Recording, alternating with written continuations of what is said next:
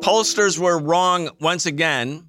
The projected and predicted red Republican wave in the midterm elections failed to materialize. But racism and voter suppression showed themselves once again to be a hallmark of a tortured form of democracy here in the United States. We need a new system. We need a new society. We need to demand that which may have sounded impossible even a few weeks ago, but is not only realizable, but an imperative necessity.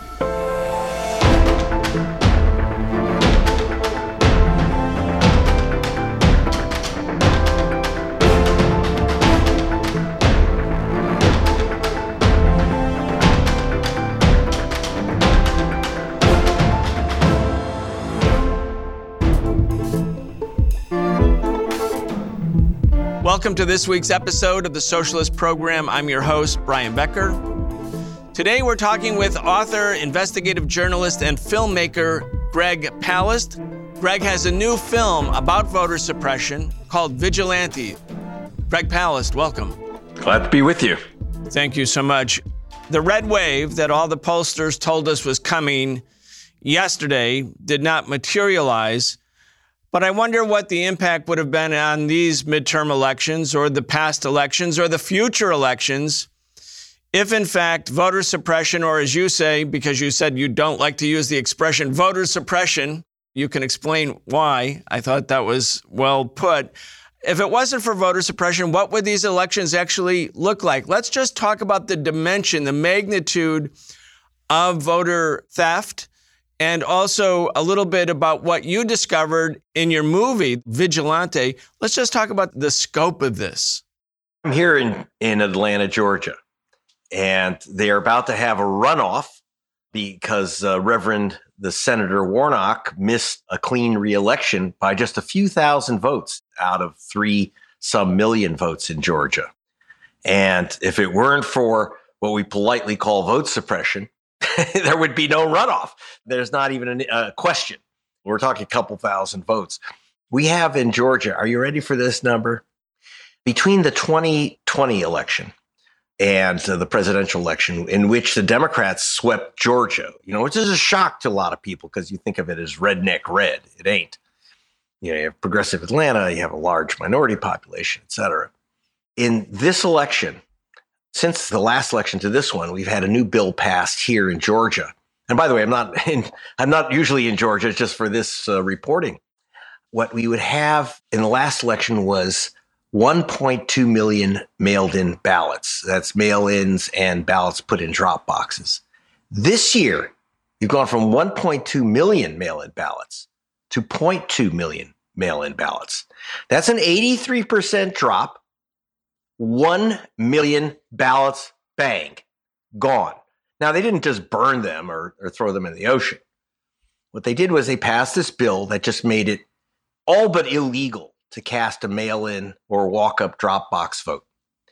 For example, in the last election, you had, like most drop boxes, they're outside a government building, so people who work, from 9 to 5 can just drop off their vote. Also, it reduced the lines enormously, because you could just drop your ballot off. You didn't have to wait in line.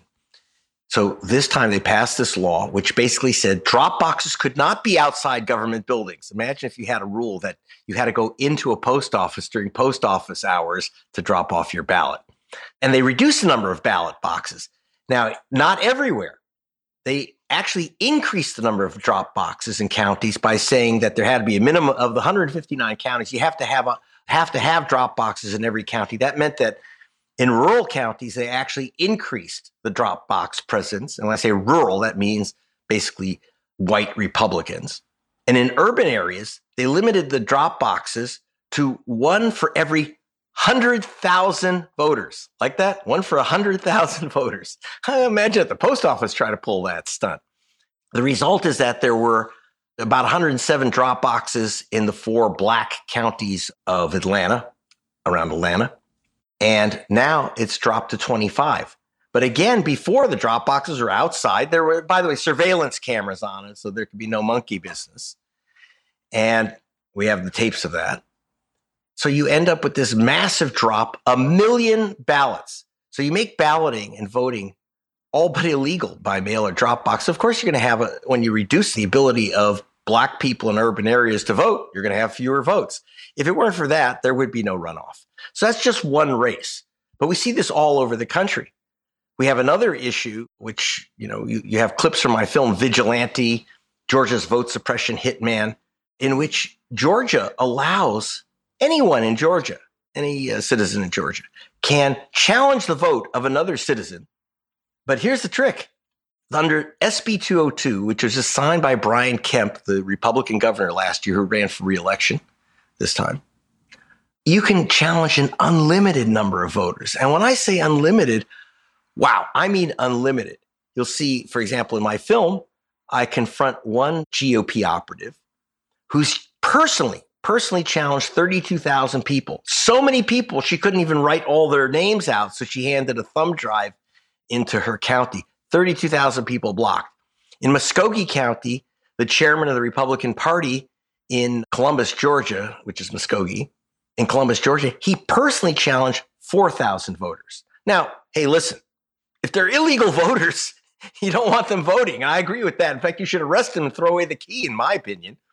But so were these 4,000 voters in Muskogee illegal voters? Well, I met with them. We called hundreds, literally. The Palast Investigative Fund, we called hundreds of these voters, and we met with some of them. And one of them that we met with in California was Major Gamaliel Turner. Major Turner is the Pentagon's expert on warfare of the future. While we caught up with him, he was redesigning an anti-tank weapon for Ukraine. And they challenged his vote. Why? Because they said, oh, this guy doesn't live in Georgia. He's in California. Well, he's in California because he's a soldier assigned to a military base. A couple days ago, the day before the election, there was one soldier challenged. Again, Fort Hood. This is in the county of Forsyth. And a soldier assigned to Fort Hood in Beaumont, Texas. But he's a Georgian. So he goes where the commander-in-chief tells him. They said, no, he's not a Georgian. And you know what the evidence was? I hope this makes you sick. I hope it churns your stomach. They were looking at these soldiers' Facebook pages, and their evidence that they presented to the county that this guy no longer lives in Georgia is that he now has a Hispanic girlfriend. They submitted her photo. I can't make this up, off her Facebook page. So they submitted a Georgia soldier's photo of his Hispanic girlfriend from a Facebook page and said, well, see, he's got a girlfriend in Texas, so obviously he's not a Georgian anymore. And, she's Hispanic. Now, if these are just singular cases, I'd say, well, okay, that's a freak occurrence. But it's not a freak occurrence. One challenge, 32,000. One challenge, 4,000. At gregpalast.com, you can actually find a link to check if you've been challenged, if you're a Georgian. Let me jump in. I want to play successively two different clips from your movie, Vigilante. Again, we're telling people how they can access that important movie. Martin Sheen was a collaborator. He was the executive producer. He has an introductory piece there. Very, very important video. Let's play the first clip, and then let's go straight to the second clip because it covers some of the same territory that you're explaining. Then we'll come back and get your comments. Law is called SB 202. And it's 98 pages of breathtaking obstacles to voting. I mean, they've made mail-in voting nearly illegal. They've shuttered ballot drop boxes. They've cut Sunday black souls to the polls day. And if you hand someone a slice of pizza or a bottle of water while they're waiting in line for 5 hours, you'll be charged with a felony crime. I'm not kidding. In Georgia, pizza is an act of civil disobedience. I've been covering vote suppression for The Guardian, BBC, Rolling Stone for 2 decades, and I've never seen anything like it. But what shook me up? I'm going through the bill, and I see a landmine planted in it. It's barely noticeable. For the first time in Georgia history, any voter can challenge an unlimited number of other voters and stop their ballots from being counted. And when I say unlimited, I mean unlimited. Our team contacted all 159 counties in Georgia. Muskogee County tells us 4,000 voters were challenged.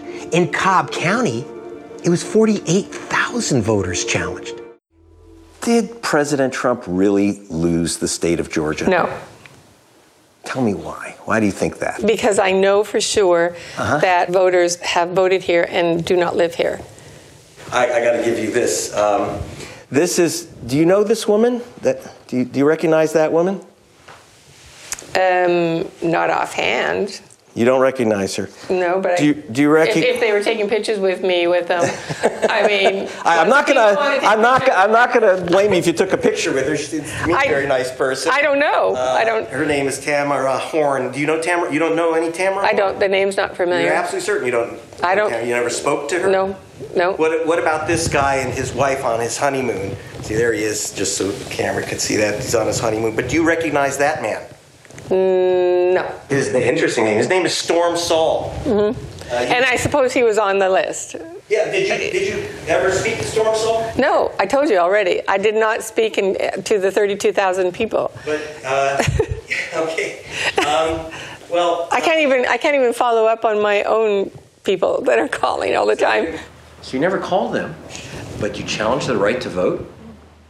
I'd have to go back and look at the list. Greg Palast, that's just a little snippet. I really want to encourage our audience to see the entire film. But this woman, you show her the names of these two individuals. She challenged them. You say, do you know them? She says, no. Did you call them? No. No recollection of them? No. And yet you challenge them. What does it mean to be challenged? Like, what happens to the challenged person? How do they actually get to vote then? Do they have to prove that they're eligible? Is the burden shift to them? Yes. In fact, if you see the film, I actually go to one of the people that they've challenged, several people. But one of the people, again, I went to the military base of Gamaliel Turner, and he was waiting for his absentee ballot. And he said, where's my absentee ballot? He called Columbus, Georgia, and they said, Mr. Turner, you have been challenged. He says, well, what does that mean? He says, well, we can't send you a ballot, and if we send you one, we can't count it. But he said, all you have to do is come in and prove that you are a citizen of the United States, prove that you are a resident of Georgia, and we'll count your ballot. And he says, I'm in a military base. I'm 2,600 miles away. It's 3 days before an election. You're telling me that all I have to do is go 2,600 miles to prove that I'm a citizen? I'm in uniform, okay? And he said, that's a heck of a poll tax to have to go all that distance to get my vote counted. He says, you talk to fools like that. And by the way, I'm not a fool. And that's what they have to do. They literally have to go into a court-like hearing. And by the way, you are guilty until you're proven innocent. That is, they will not count your ballot. Anyone could just say, I don't like this guy's, I don't like the color of his skin. But you have to say, I don't think he's a Georgia resident. And then they have to prove that they are citizens of America, just like that soldier at Fort Hood. There was no way that they were going to count his ballot yesterday. He's at Fort Hood, Texas. He would actually literally have to go in and say, I am who I am, an American citizen. I live here in Georgia. Now, the major says that means a poll tax, a fortune. He actually got his ballot back because, they picked on the wrong guy. He's a real tough warrior. His father was one of the Reverend Harold Turner, is a legend in Georgia. He is the co-founder of the Southern Christian Leadership Conference with Martin Luther King and Reverend Ralph Abernathy. They picked on a major civil rights icon. And so he fought. Unfortunately, he had to hire lawyers from Washington to go to federal court and get his vote back, get his ballot counted.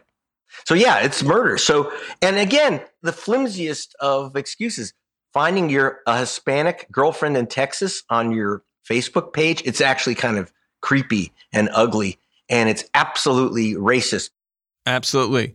Greg, since the beginning of 2021, after the last presidential election and congressional election, lawmakers have passed at least 42 restrictive voting laws in 21 states. Among those laws, 33 contain at least one restrictive provision that was in effect for the midterm elections yesterday. Those states include Alabama, Arkansas, Arizona, Florida, Georgia, Iowa, Idaho, Indiana, Kansas, Kentucky, Missouri, Mississippi, Montana, New Hampshire, New Jersey, New York, Oklahoma, South Carolina, Texas, Utah, Wyoming. We're talking about a big part of the country where at this moment, And in the last few years, and especially since the Supreme Court Shelby decision in 2013, and as you point out in your movie, especially since Citizens United, the Republican Party, the right wing especially in the United States, understands that the demographics in the United States, where 83% of the population lives in an urban area that's not prone to support a right-wing program, that they really can't win elections. They only won at the federal level the 2004 election. Since 1988, the Republicans have only won the popular vote one time.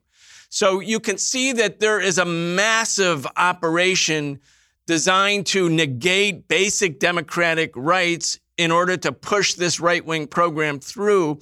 I mean, you've been on the trail here on this question for many, many years. I mean, you've been an investigative journalist about corporate crime, about election fraud, election suppression, voter purging as a method, as a technique of elections theft.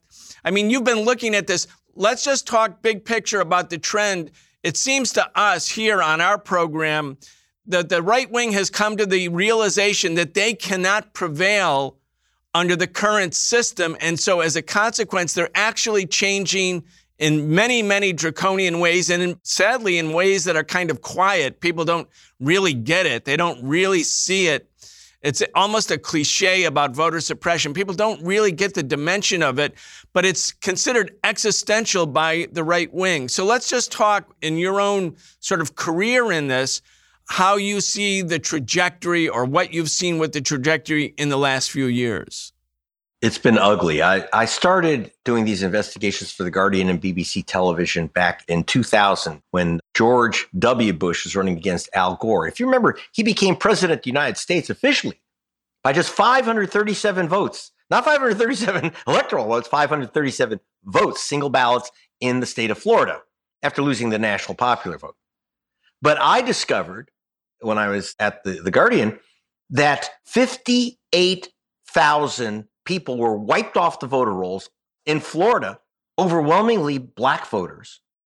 Now, remember, Bush became president by 500 votes, but his brother, the governor, removed 58,000 voters on the grounds that they were felons who at the time were not legally allowed to vote in Florida. And I went through that list for The Guardian, BBC, then later Salon, and found out that exactly zero were illegal ex-con voters. Zero. Their only crime was voting while black. And that's what chose our president. But instead of being ashamed, when I busted the story, which almost was impossible to get into the U.S., in fact, the only way I got into the New York Times is Paul Krugman put it in his column, and Bob Herbert, an African-American columnist, put it in his column. But the New York Times didn't cover it till 2 years later. And instead of being ashamed of what they did, it succeeded. Bush was inaugurated. Bush W was inaugurated. And from that point on, the lid was off, especially because the Supreme Court blessed it in Bush v. Gore. And now at the core of it, just so you understand, is computerization of the voter rolls, which began in 2000 with Florida. Florida was the very first state in America to computerize and centralize their voter rolls. The response to make sure that this game would expand and continue was that they passed a law called the Help America Vote Act. And believe me, when George Bush tells you he's going to help you vote, I think you got to be a little cautious. But the Democrats weren't. Believe it or not, the Democrats actually supported this Jim Crow operation called the Help America Vote Act. By the way, there's no laws. No one passes a law that says, don't let black people vote law. Don't let Hispanics vote law. They give it nice names like Help America Vote. That's what they do. And so in this Help America Vote Act, it actually required every state to computerize their voter rolls, which meant that you could, through, like we just saw the vigilante voter challenge in Georgia, which may cost the Democrats, the Warnock's seat. And because with a push of a button, you can challenge the registrations or eliminate the registrations of thousands and thousands of voters like that at a crack. And it's almost unreported in the U.S. In fact, right now, it's almost impossible to report it. I'm on your show. Believe me, you're not going to see it on a network show, and I'll tell you why.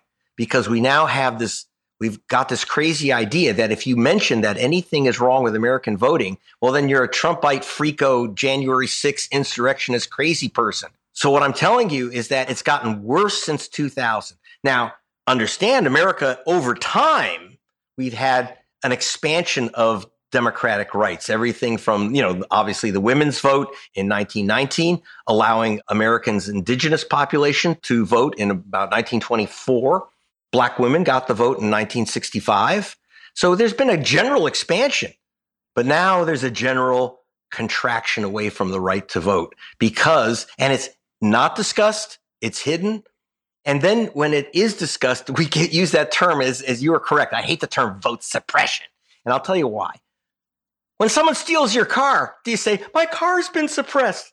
No, your car hasn't been suppressed. It's been stolen.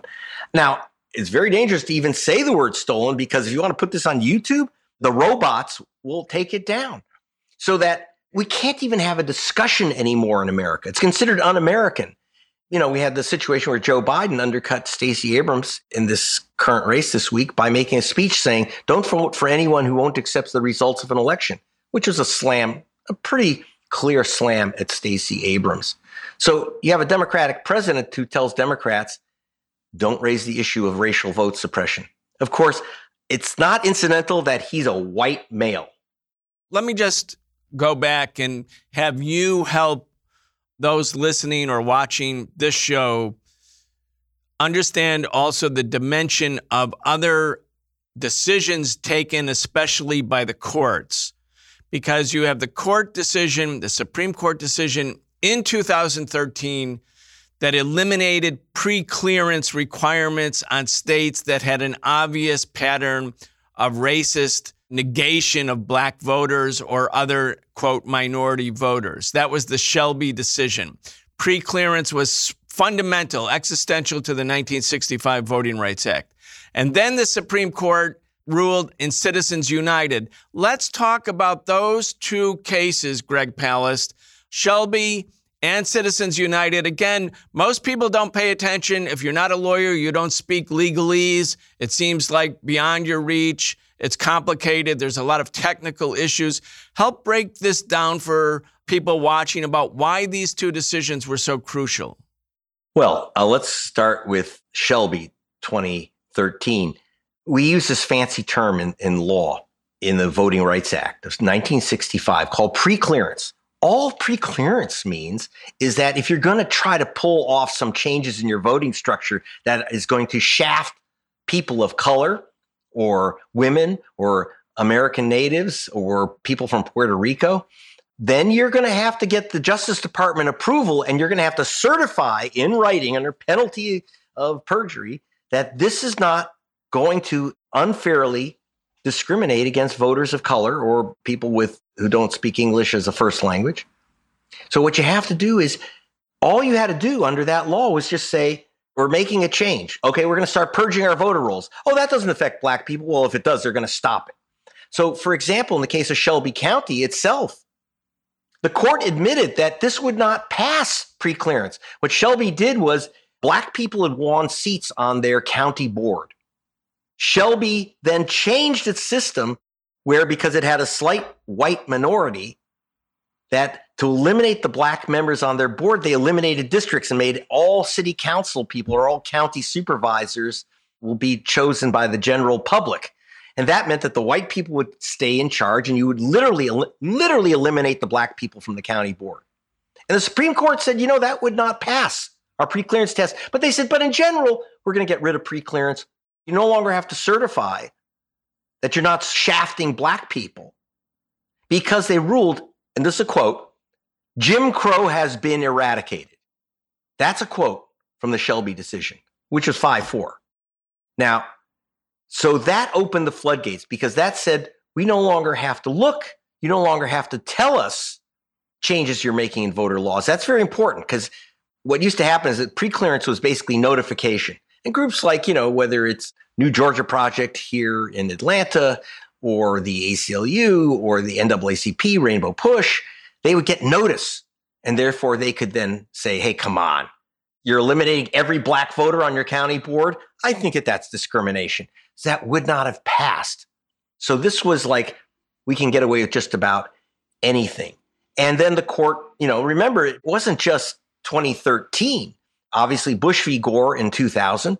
But also in 2008, when the Supreme Court again ruled 5-4 that you could require, Indiana was the state case, Indiana could require that every single voter show a current photo voter government ID that was current. And you know who brought that case against the state of Indiana, said it was discriminatory? 10 nuns. 10 nuns were barred from voting in Indiana because, by the way, they did have driver's licenses, but they're all in their 80s and 90s, so they let their driver's licenses expire. Now, the nuns hadn't expired, but they weren't going to let them vote. They said, because these could be fraudulent voters. I didn't know a driving test was a citizenship requirement, but literally the Indiana decision of 2008, the ID law, again, also opened up the floodgates. And I see you're showing the long, long lines in Ohio from one of my other films, these massive lines caused by this type of chicanery where, for example, they cut the number of voting stations in black areas. And you see, looking at a polling station in Dayton right now where there's lines and lines of people, mostly of color. And then after I took that picture of the long lines, it was a 5-hour wait to vote in an African-American area of Dayton. I then went off to a white suburb of Toledo to see how long the lines were there. You know how long the lines were? There were no lines. There was a little line of voting officials waiting for voters where you got coffee and cookies if you came to vote. There were no coffee and cookies for the black voters waiting 5 hours. By the way, that's an outdoor garage in November in Ohio. It was freezing. And they were waiting 5 hours in that garage. White people went right in, got their coffee and cookies, and voted like that. That's what's now allowed. That's what's now allowed. And that has a huge effect on the outcomes. We have something like seven gubernatorial and probably even more, 7 gubernatorial and senatorial races this week, which will be decided by less than 1%. And I can tell you all 7 of those races would have a very different outcome if we didn't have these types of restrictions on voting. And it's racial, but it's partisan. Greg, in our last few minutes, let me go to Citizens United. You talk about that too in your movie Vigilante. Again, the impact on so-called democracy, and I'm using the word so-called, I can't think about the democratic system without putting the words so-called or using air quotes or something, because yes, people are voting. Yes, there is a form of democracy. It's a kind of a tortured form. It's becoming more tortured. And people are being arrested because Governor DeSantis is having show trials to sort of intimidate mainly black voters.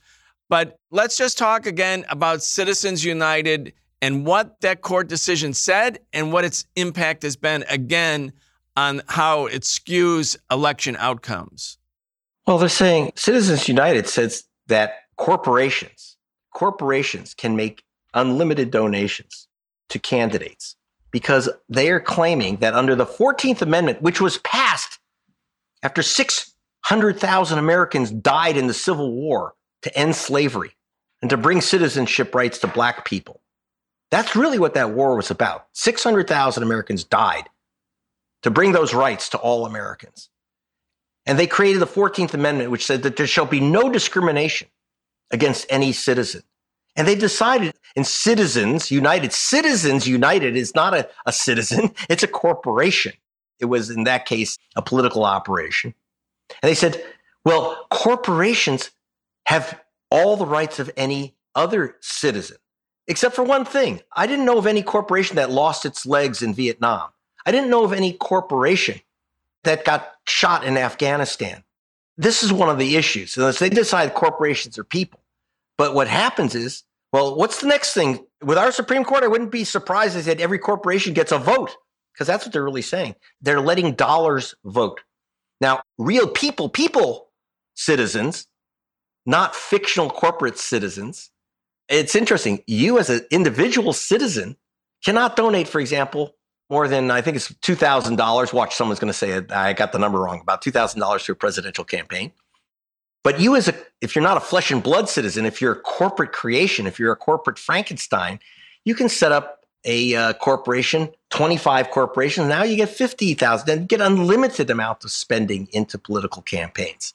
So you actually have more rights as a corporation than you do as a human being. I like your term. I'm going to steal it from you. The tortured democracy, because that's what it is. We do have a democracy in America. I'm actually quite proud of it. I've lived around the world, and I'm very proud of American democracy, but it is being tortured. It's in a cage and pulled out and tortured with these horrible cuts, these slashes, these endless cuts to our ability to act as citizens. So black soldiers, you have to fly 2,500 miles. You have to wait in line in the freezing cold for 5 hours. If you elect officials to your county board, those black officials be removed under some trickery of gerrymandering or eliminating county lines, et cetera. So American democracy, I think you're correct. We have it, but it's being tortured. And it's our job to expose it and correct it.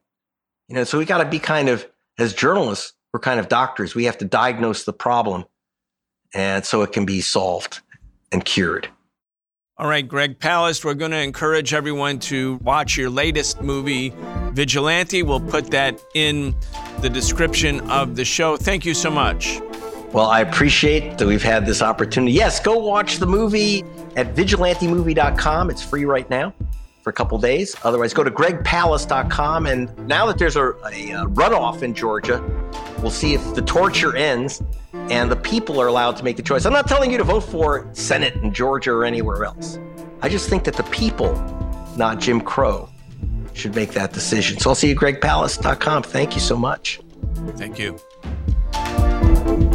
You've been listening to The Socialist Program with Brian Becker, where we bring you news and views about the world for those who want to change it.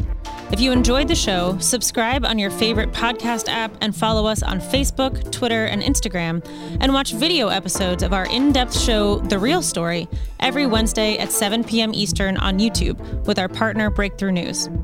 We can only continue our work bringing you high-quality news, analysis, and history with the support of our listeners. Connect with us and become a patron at patreon.com/The Socialist Program and receive an invitation to participate in an exclusive monthly seminar with Brian Becker.